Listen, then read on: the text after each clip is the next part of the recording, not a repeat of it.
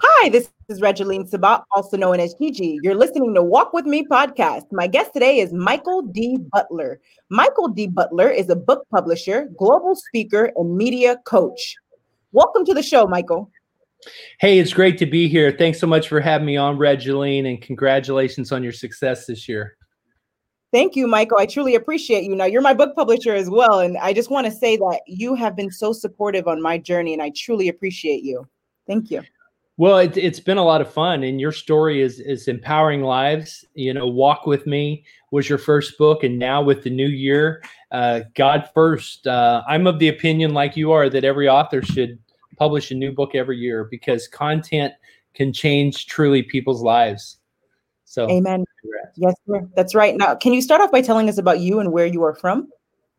You know, I grew up on the farm in Oklahoma, and with my brother, and there weren't many kids around. We were way out in the country. In fact, we were so far out in the country that my mom sent a note to the coach of the Little League teams that I would have to play on my big brother's team because my mom and our neighbor would take turns driving my brother and I and Tony into Little League games and practices because we were 9 miles out. But it was a fun experience. Wouldn't change it for anything.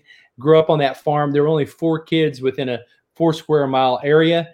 And, you know, growing up on the farm brought a lot of opportunities. I can remember just riding the bus home from school at 8 years old and saddling and bridling my horse and riding my horse all over the pasture before I would do my chores and my parents would get home. I would always get my horse ride in at 8 years old. And, you know, growing up on the farm and just connecting with God, connecting with nature, connecting with my dog, Joe, and my horse. And it was just, it was a childhood like a lot of kids don't have today, you know, get to grow up on the farm and be around cows and be out in the field and hunting and be out in the pasture and God's creation. So I'm truly grateful for that. You know, that was the mainstay in my life then as a child in Oklahoma was my church family and my baseball team. Those were the 2 things in the summertime. It was all about baseball. And of course, Mom made us get our chores done first. We grew up on a big farm, and my brother and I would have to do our chores in the garden before we could go swimming or go play baseball. But we were always very disciplined, getting everything done. And my social life revolved around church. And then then going into school, I realized going into first grade and going into kindergarten that I had a stuttering problem. I never noticed it before. It never really been an issue, but just being around so many other kids, I think there was some anxiety there because I was used to just having my few friends, but I showed up in a school with 100 other kids and it just kind of terrified me. And it took me a few years to get through that, but eventually I did work through that. But I know the frustration of somebody, an author, a speaker, having a message so alive and so huge on the inside that you're trying to get it out to the world and it just doesn't come out. And it's frustrating. It was frustrating for me because, you know, kids would make fun of me. Kids would mock me, ridicule me as I stuttered in first and second grade. And so I just became an introvert. You know, I'm naturally, you've known me for a while now, I'm naturally outgoing and gregarious, but that made me an introvert. Eventually, by the grace of God, I overcame. And one way I overcame was creating my own stories. My brother and I on the farm would produce TV shows. You know, we had 30 cows and my dog, and we would cut to commercial, and I would stage these props and these sets around my playground and my backyard and in the garden. And we would cut to commercial, and then I would do the commercials. And so it helped me really be able to cope, but also use my imagination to make things happen. And I think that's one way I was able to overcome. So that is absolutely an inspiring story. Thank you for sharing that with us. But now, I got to tell you though, I still get terrified as a speaker. I've given 3,000 paid speeches, and I wouldn't say terrified, but I still get nervous before I get on stage in front of 50 people or 5,000 people. It doesn't matter. I get nervous because I want to bring the best. And there's always that, did I prepare? Am I ready? Will I forget something? Now, for the folks that are listening now, if they are nervous as well before a speech, what is your best advice to them?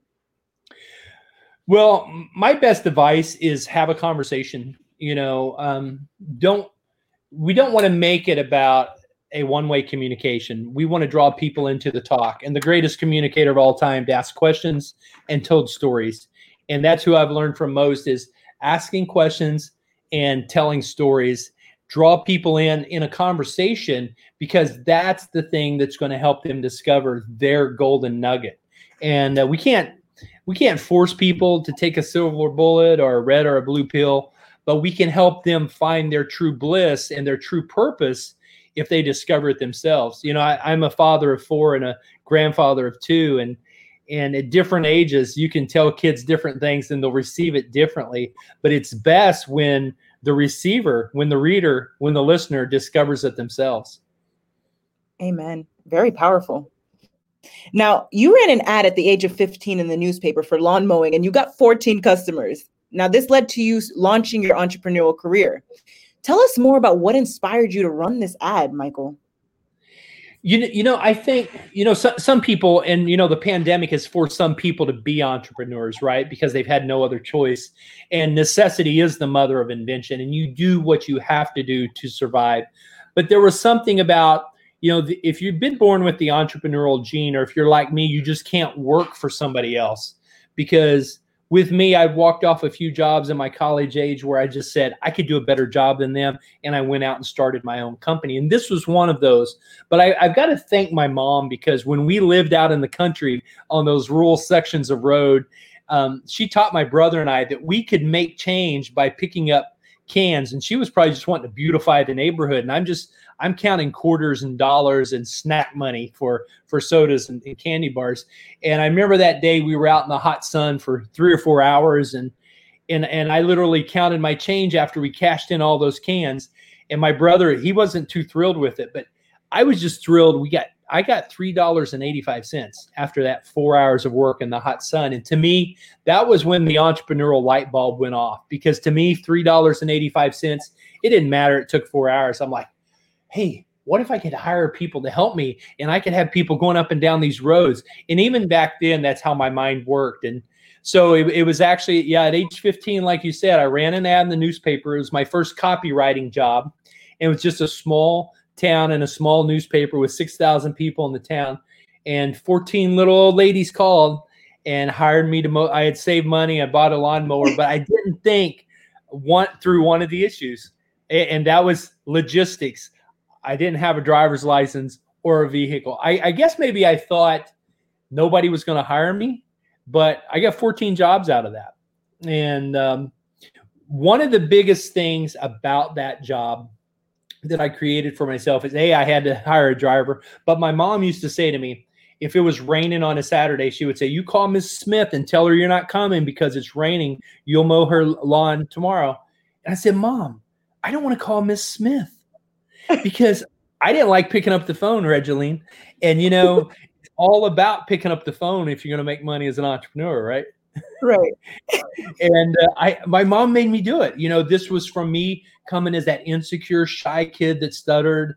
And so, you call Miss Smith, or I'm not going to take you to mow her lawn tomorrow. And then I had a dilemma. So my mom was a good motivator. She knew how to motivate me. And, she didn't charge me gas money. She could have charged me gas money and everything. I would have paid. I was willing to pay. And that job taught me how to pick up the phone, provide good customer service, follow up, and even sold that business to my brother for $1, because I should have sold it for a lot more than that, because the local funeral home director noticed me and he hired me to run all the maintenance and clean the funeral vehicles and run maintenance there at the funeral home. So it helped me get noticed. And I later went on to start a janitorial company that did $1 million in the first year. And that was the beginning of my customer service days. It was a lot of fun. That is amazing. And that led to your passion in direct sales space, correct? Yeah, my passion in direct sales. So I felt pretty strongly as a teenager. Well, I knew, for example, that math and science were not my thing. So I knew I wasn't going to be a doctor or scientist.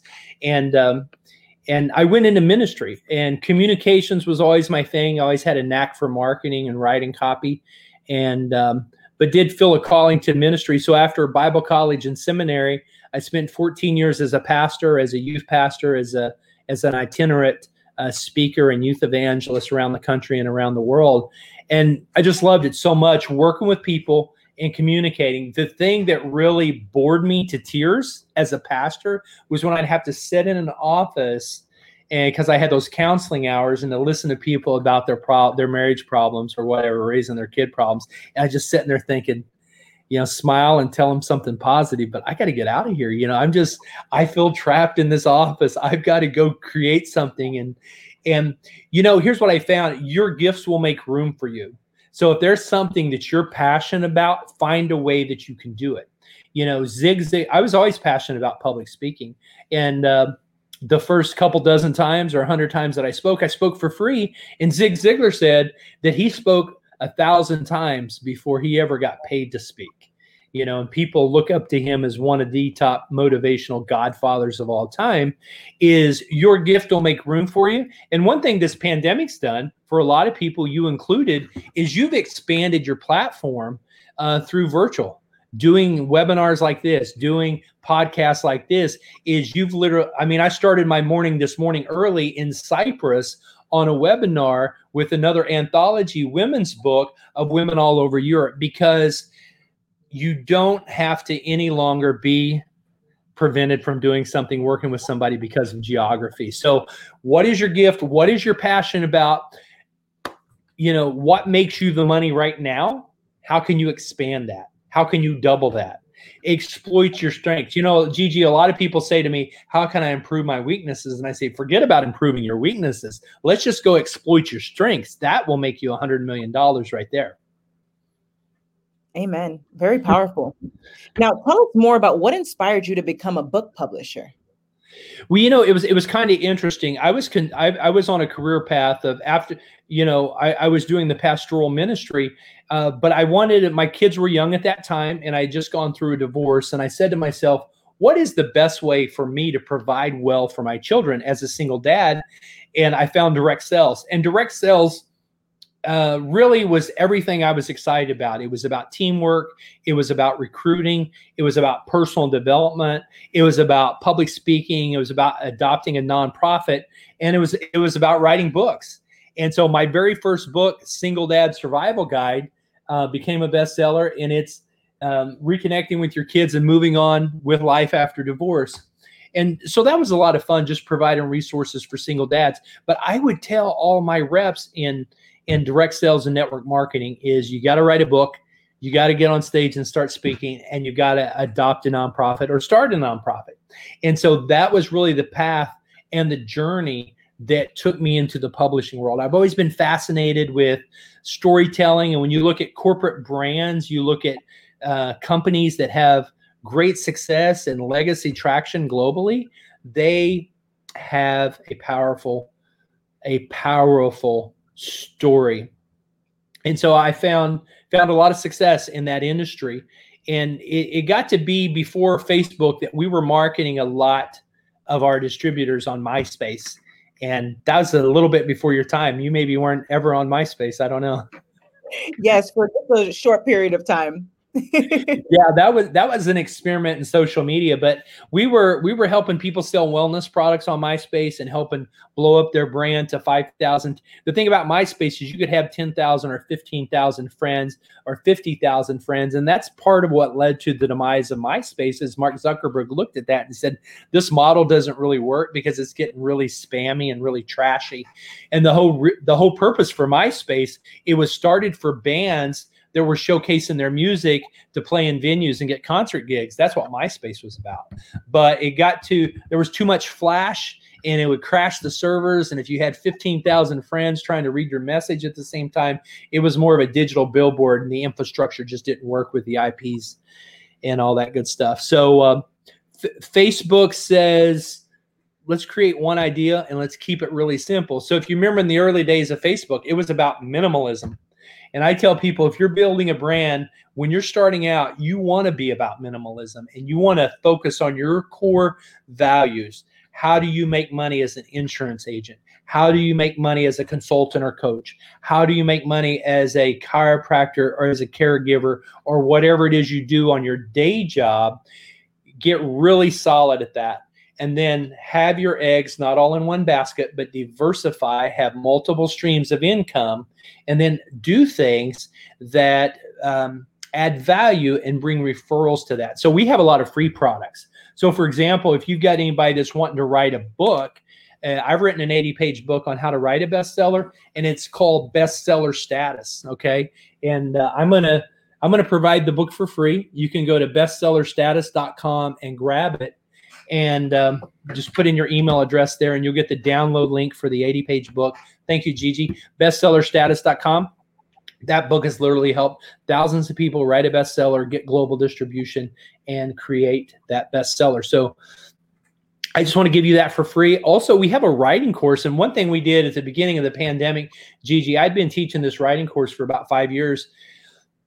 And I said, what can I do? You know, God's really blessed our company. We've been really blessed. Last year, I was fortunate to go to 20 countries to speak and to support our authors in these countries and at the book shows where we launched them. And the writing webinar that I've done for the last 5 years, I said, you know what?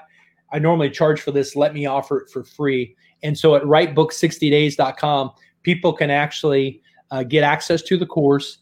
It's an 8-module course that'll take you from concept, from your book idea to launching your book in 8 weeks or in 8 days. It's a do-it-yourself at your own pace. But we've taken 75 authors through this course during the pandemic, and half of them by the 8th week are 80% done with their manuscript. And then 2 months later, about 90% of them are ready to launch their book. So we've had a really good success ratio. After the first year, we're going to start charging for the course. But for right now, your listeners can access it for free. That is incredible. Thank you, Michael. Now, tell us more about your 1040. Oh, the 1040 Impact? Yeah. Yeah, you bet. Yeah. Well, 1040 Impact is it's a nonprofit that I started this last year, and it's based on the 1040 window. If you're familiar with the 1040 window, it stretches longitude and latitude is 1040 from North Africa all the way to Asia and China. It includes countries like India, Mongolia, and Egypt, and pretty much the Middle East to Far East Asia. And it's the world's most unreached people groups that haven't heard the gospel of Jesus Christ. And if you were to look at the areas of poverty in the world and the areas of lack of education and where human trafficking is highest, where child slavery is highest, it's in that 1040 window. And so we decided if we're going to make an impact, that's the place to make an impact. But we're not just throwing money at the wall and hoping something sticks. What we're doing at 1040impact.org is we're actually rescuing kids, but we have organizations and people on the ground that we're working with the Safe House, with the Bricks to School, where we're not only rescuing, this year we rescued 75 kids from slavery that because of third generation debt, and you can watch the video on the website, because of third generation debt, their grandparents needed a couple $100s to buy groceries or to pay a medical bill. And because they couldn't afford it, they became indebted. And, you know, in the US, fortunately, we have usury laws. You can't charge people interest where they can never get out. You know, some credit cards are pretty high. Pawn shops are the worst. You know, payday check loans are the worst. But even that is not nearly as high as they have in countries like Pakistan where we work. It's designed in countries like that, which it's 99% Muslim. In Pakistan, if you're a Christian, you can't go to college. You can only be a street sweeper. So most of the Christians end up, their kids get trafficked. They become a street sweeper or a sanitation worker, and they have to do a menial job. And many of them, because you don't have OSHA here, you know, your jobs aren't safe. You know, you're working in the street around oxes and busy traffic and cesspools of sewage and things like that. So it is a third world. It's a developing nation with 200 million people in Pakistan, but it is very much a third world country and very dangerous, and specifically dangerous if you're a Christian. If you're a Christian in Pakistan, you are persecuted. I mean, basically you can be blamed for blasphemy and you can be stoned and killed and there be no repercussions. If you're a woman or you have a daughter who gets raped, there will not be any legal recourse. and they will blame it on her and say, well, it's her fault that she got raped. And because she's a Christian, it's part of the persecution, it's part of the process. But the way we're making a difference in that country is we're educating the kids. We're not only rescuing them from trafficking, but we have them in a safe house, and they're being educated, they're being trained, they're being taught the Word of God, but they're also being taught life skills. They're taught math, science, English, how to read, how to write. So they're being taught skills. And as they get older, the kids right now are from ages 4 to 14, boys and girls, in the safe house and at the Brick to School, where we rescued them from slavery, is we have a staff of teachers that are teaching them 6 days a week, English, math, science, and reading and writing. And then also skills. As they're growing older, we're about to launch the beautician course, where they're learning cosmetology and cutting hair, and the women are learning that, so they don't have to go back into slavery. And they can also liberate their parents and grandparents who are still making bricks 12 hours a day in the hot sun. It gets 120 degrees in Pakistan. You've got 4-year-old kids up to 80-year-old grandmothers that are making 1,000 bricks a day in the hot sun, in the mud, bent over in the mud, making the bricks and stacking them every day, 1,000. And they're making $1 to $2 a day. But because the interest is so high on their family's debt, they're never getting liberated from the brick kiln factory life. And what we've done this year is we've liberated 75 kids from that life, so they can go to school 6 days a week instead of sweating and toiling in the brick kiln factory sweatshop. That is amazing. And thank you for raising awareness in regards to human trafficking. Most folks don't even know it's happening right here in their backyards. So thank you. It is. It's a big problem. And in fact, we're working with some authors this year that are writing books and publishing books with us for kids that are preteen age, that are into, 3rd, 4th, 5th grade, to help them identify and spot if they're being groomed, and if they're being recruited into that, because it's very subtle and it's very evil, but it's happening at younger and younger ages. So this will make families aware, social workers, pastors, and caregivers and parents aware of what's going on. So as the kids are reading the book, the girls, but also the boys, it's more and more of a problem with boys too, but particularly with girls, to be aware of what to look for and what are the red flags. That is incredible. Now, Michael, tell us more about the major challenge that you had to overcome in your life. Well, I think with me, it was insecurity. I had the stuttering thing really threw me off. My older brother, we tease about this. He's my big little brother. He was valedictorian of his senior class, but about 9th grade, my brother Ken, who's 2 years older than me, I bypassed him in height. And so it kind of gave me a boost of confidence that even though I was younger, I was now taller than him. And he's the brother that I had to play on the same baseball team, which probably made me a better athlete. But at first it really stunk because all the kids were better than me. But it got to the point that year in baseball, and I think I was probably 14 and he was 16. He was playing catcher and I was playing second base. And because we grew up playing together all summer long, he and my 2 other friends out in the pasture with cows and horses, is we put everybody out, and we all had to be on the same team. So the 4 of us boys were on the same team. And if your listeners are familiar with baseball, it's normally a 9-man, 9-person sport. Well, one of our players quit and our head coach quit. So our assistant coach, who was 17, ended up being our head coach, and we were short one player. We only had 8. So what that meant was every time we'd go around the innings and come to that 9th ghost player that we were supposed to have, we got an automatic out. But listen to this. We made it through the playoffs. We won the playoffs. We go into the championship game. We go into overtime, and with 8 players and an underage player and a 17-year-old coach, we win in overtime. And that was the celebration. That was the celebration. So I've always tried to look at life successes and not define myself by that, but definitely pat myself on the back, because I'm a words of affirmation person. If you want to get on my good side, just give me a compliment, because I know you're probably ready to give me some feedback. And if you've got employees or kids or coworkers or friends and spouses, you want to know what their love languages are. So that was one of the books that really helped me. Now, I read the 5 love languages after my divorce, but I think that book maybe could have saved my marriage, because I could have realized how to be a better spouse, how to be a better husband.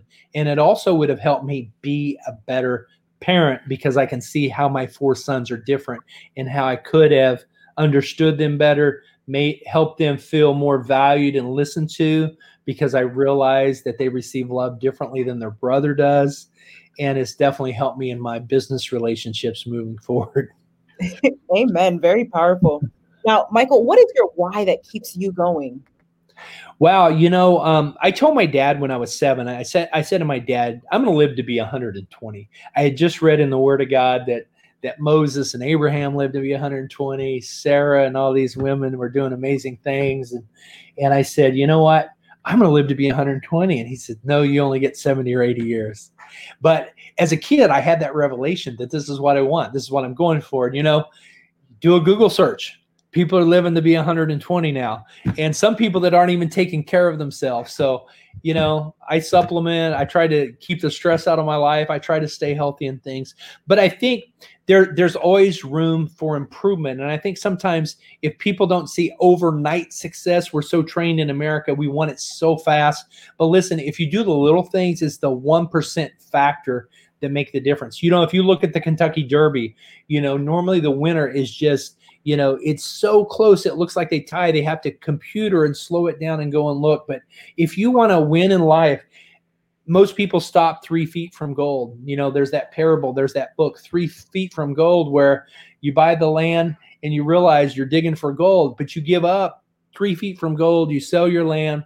The investor that buys your property strikes it rich and is rich for decades and for generations because he or she believed in the promise. And so I say, believe in the promise. Every one of us were made by the Creator. We've been stamped with perfection and divinity. And even though we make mistakes, we are all unique and we have a unique calling and a special gift. So we want to find our purpose. If you're not happy in life, stop what you're doing and say, why am I not happy? God gave Adam and Eve a beautiful garden and he said, now go enjoy it. Have fun, be fruitful and multiply. If your work doesn't bring you joy, maybe you're in the wrong line of work. I always told my kids, it doesn't matter what industry you're in, but if you can learn to be a good communicator, a good listener, ask good questions, and be a good writer, you can work in any industry. I mean, tell me an industry where it's not required that you be a good communicator, a good listener, and a good writer, and a good team player. If you can do that, you can excel anywhere. That's right. You're absolutely correct. Now, you mentioned God quite often. How important is your relationship with God to you? We've got a romance novelist named Dee Cox, and I asked her that very question the other day, because when you think of romance and you think of a Hallmark movie, this is called The Perfect Christmas, and it's being optioned for a movie right now. But when you look at The Perfect Christmas, her other book, Stolen Roses, being optioned for a movie. If you drive through Louisville, Kentucky right now, she's over all the billboards wishing everybody a Merry Christmas. But I asked her that very question. I said, you write romance novels. They're not Christian books per se, but you talk a lot about God. Why do you do that? And she said, why wouldn't you do that? And for me, it's like I wake up in the morning and I thank God that I'm alive. I thank God that I'm still breathing. And I thank God that I'm healthy and that my eyes can see. To me, I can't separate God from the food that I eat, from my family, from my parents. I go out and exercise. I feel great. I go to bed. I feel great. I see my family for Christmas. I feel great. All these things that I'm thankful for, I owe it all to him. Now, some people don't have that revelation yet, but if you look at ancient cultures throughout all over the world, even unreached people groups, they're all worshiping something. Maybe they made an idol. Maybe they made cows God and they don't eat cows or whatever. But every culture, every people group around the world, if they've had not even any connection with the outside world or television or radio, they still know and believe and worship a God, because we're all made in the image of God. So to me, I can't really separate that. I don't try to use my faith to open doors that I shouldn't, but I let people know, hey, I'm a Christian. If you want me to pray for you, I'm not afraid to pray for you or speak a word of encouragement to you. I'll do that, because here's what Jesus means to me. I've slipped and fall. I made more mistakes than most people. At my age, I've done a lot of things that I don't want to go back and repeat. but God's mercy is new every day. And I think that's the amazing thing, Gigi, is the difference between winners and losers in life is people that are out there doing it, making it happen. They normally have more failure in their life. You know, Babe Ruth struck out more times than he ever hit or got on bases because he swung the bat more. And so I'm always in sales, I'm always looking for no's, because the more no's I get, that means I'm getting closer to a yes. I love it. Look for the no. Very powerful. Now, Michael, was there a time in your life journey where you experienced an aha moment? You know, I had, I would say every one of my kids are an aha moment. After my divorce was a very tough time because I kind of took that personally. I could have done a better job fighting for my family and keeping my family together. But in the moment, I was in a lot of pain. So I gave up and just said, okay, I'll sign this and I'll just focus on my kids. And realizing that after that, it was like my aha moment was like, I'm young, I'm 33. I could I could live anywhere in the world. I could go back to school. I could do whatever I want. I could just provide for my kids. And what do I want to do? You know, when you have a family and you have obligations and your kids are young, you're limited because you don't have as much time in the day to do everything you want to do. Occasionally you have to sleep and pay the bills and do those kinds of things. But I would say, what is it you want to do? And that's been kind of my aha moment. And so I've traveled to 30 countries. I've met with people. I've spoken on stages. I've empowered people. My biggest aha moment is always the next book that we're going to launch, because to me, that gives me the most fulfillment, is to sell God first, to sell your book in Australia, to sell your book in Europe. We're doing the London Book Show in June. That means a lot to me, to have authors speaking on my stage in London, for you to come to Guadalajara or Johannesburg, South Africa, and speak on one of my stages. That means a lot. You know, I've seen you speak in LA. I've seen you speak in Dallas. I know that every time you step on stage, you're transforming lives. And to me, I've heard you speak in San Antonio at Daniel's event. I just think anytime you step on, and I know you're coming back to be his keynote speaker. So you know how important and powerful that is, and life-changing that is. That to me is the moment. You had asked about my book, The Speaker's Edge, and it is available on Amazon and Barnes & Noble and everywhere. It's a pre-release copy because we're launching the bigger version in March, but we did the first version as a advanced reader copy to get feedback, and then to also make it available for Sticker Shock Speaking Academy. But I've been working with speakers for 30 years and encouraging them and coaching them on speaking tips. And I got to tell you, Gigi, basically the way I prepare a speech is the way I do a sermon. You want me to give you the 5-step formula? Tell us. Talk to us. Okay. Decide what you're going to tell me. And then you get on the stage and you tell me what you're going to tell me. And then you spend the next 15 minutes telling me what you want to tell me. And then at the end of that, you tell me what you told me. Okay. For example, today I'm going to tell you how to improve your credit during a pandemic. And then I go through the steps, do this, and this. And then I say, okay, today I told you how to improve your credit post-pandemic. And then I say, now go out there and do it. And here are the takeaways. So it's the same basic formula. So my youngest son, Jeremiah, is a culinary chef. And so it's all about preparation and presentation. We have 4 food groups. And so at the end of the day, you know, I might go over here and get something out of the fridge and throw it in the microwave and reheat it.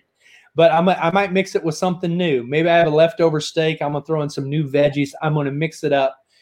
We need every day fresh motivation, fresh content. Now, some people get so hooked on Les Brown and motivation and rah-rah and Joel Osteen, and all that's good. But at some point, you got to get out there and do it.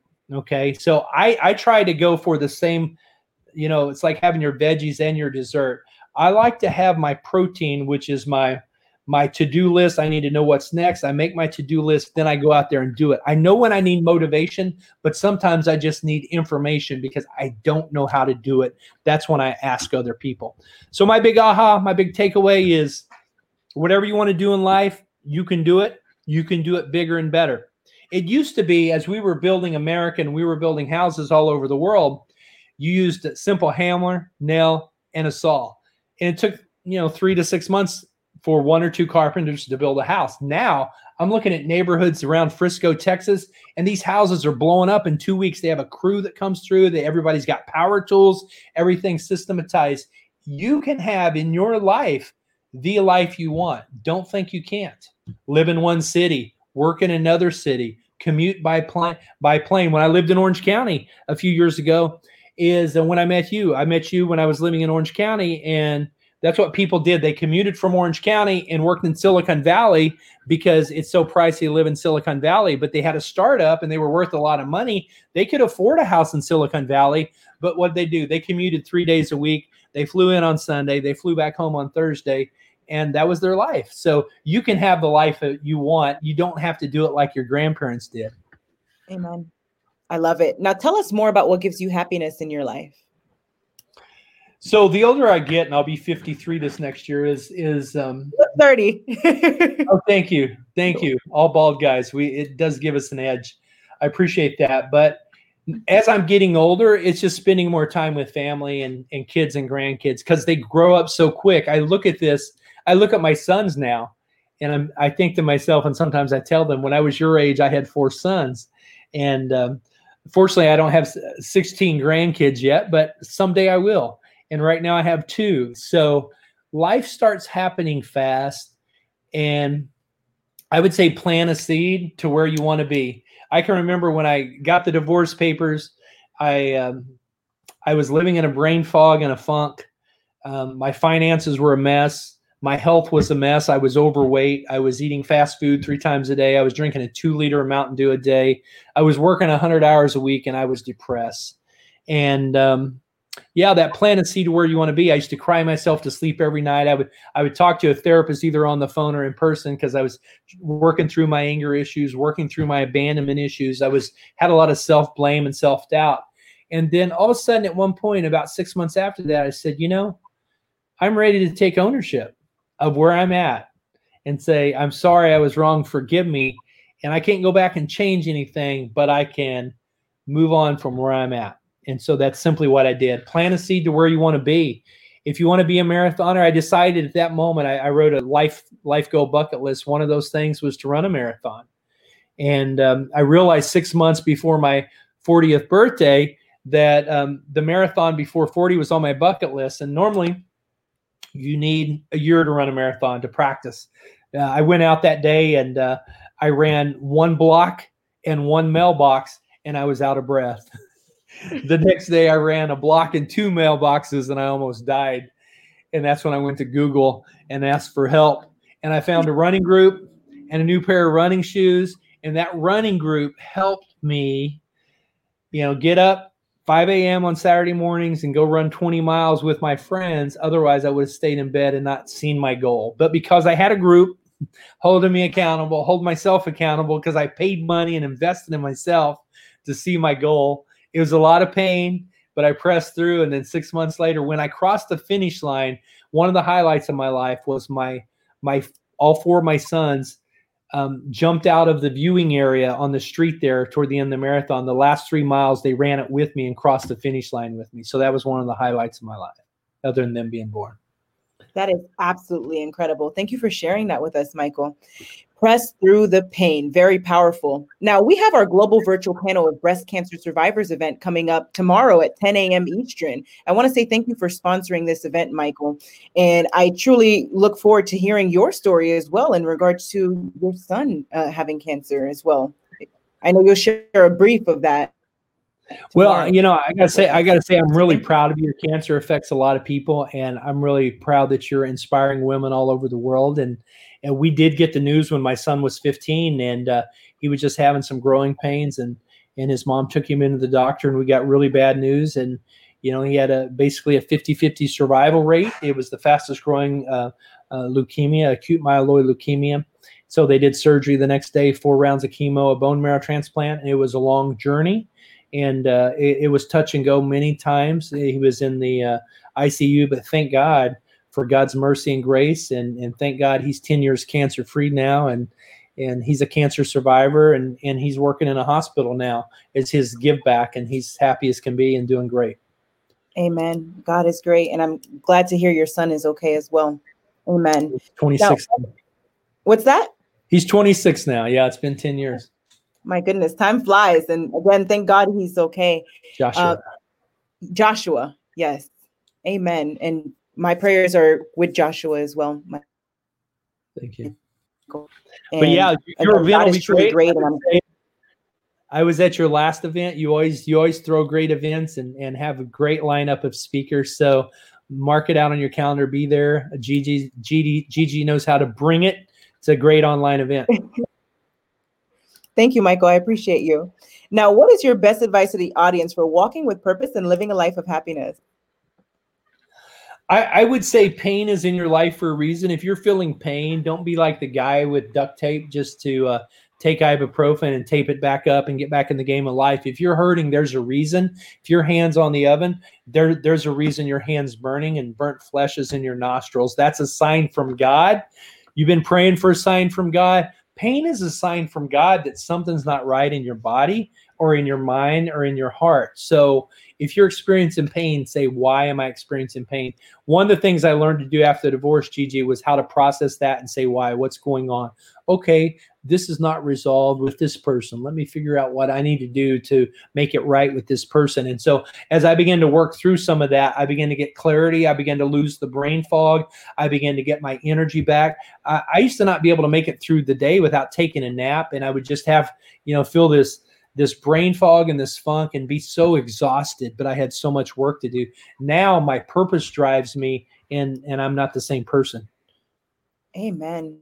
Very powerful. Let your purpose drive you. Amen. Now, Michael, thank you so much for being a guest on Walk With Me podcast. I truly appreciate you. Now, where can the audience find you? MichaelDButler.com is my website. There you will find the link to our writing course. There you will find the link to the free book. And there's my email address, michael@beyondpublishing.net.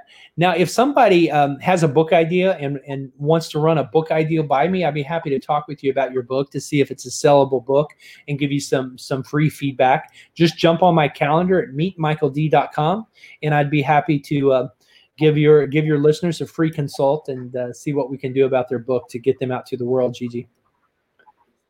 Thank you, Michael, again, for being a guest on Walk With Me podcast. And ladies and gentlemen, make sure to check out Michael on his website and also writebooks60days.com, correct? Writebooks60days.com. And that's it. And I would say this too, if you haven't grabbed Gigi's book, both of them, Walk With Me and God First, go ahead and grab it. It's in our new catalog for the new year. So go ahead and grab it.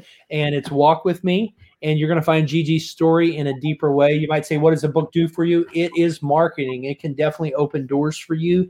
And we hear from our authors, 350 authors now in 20 countries all the time about, hey, it's opening doors for me. I'm getting on podcasts. I'm getting interviewed. And it can do that for you as well. So I applaud you, Gigi, and kudos on the event for tomorrow. And thanks so much for having me on your show. You're welcome. And thank you, Michael. Have a blessed day, my friend. Really proud of you. Okay, see you tomorrow.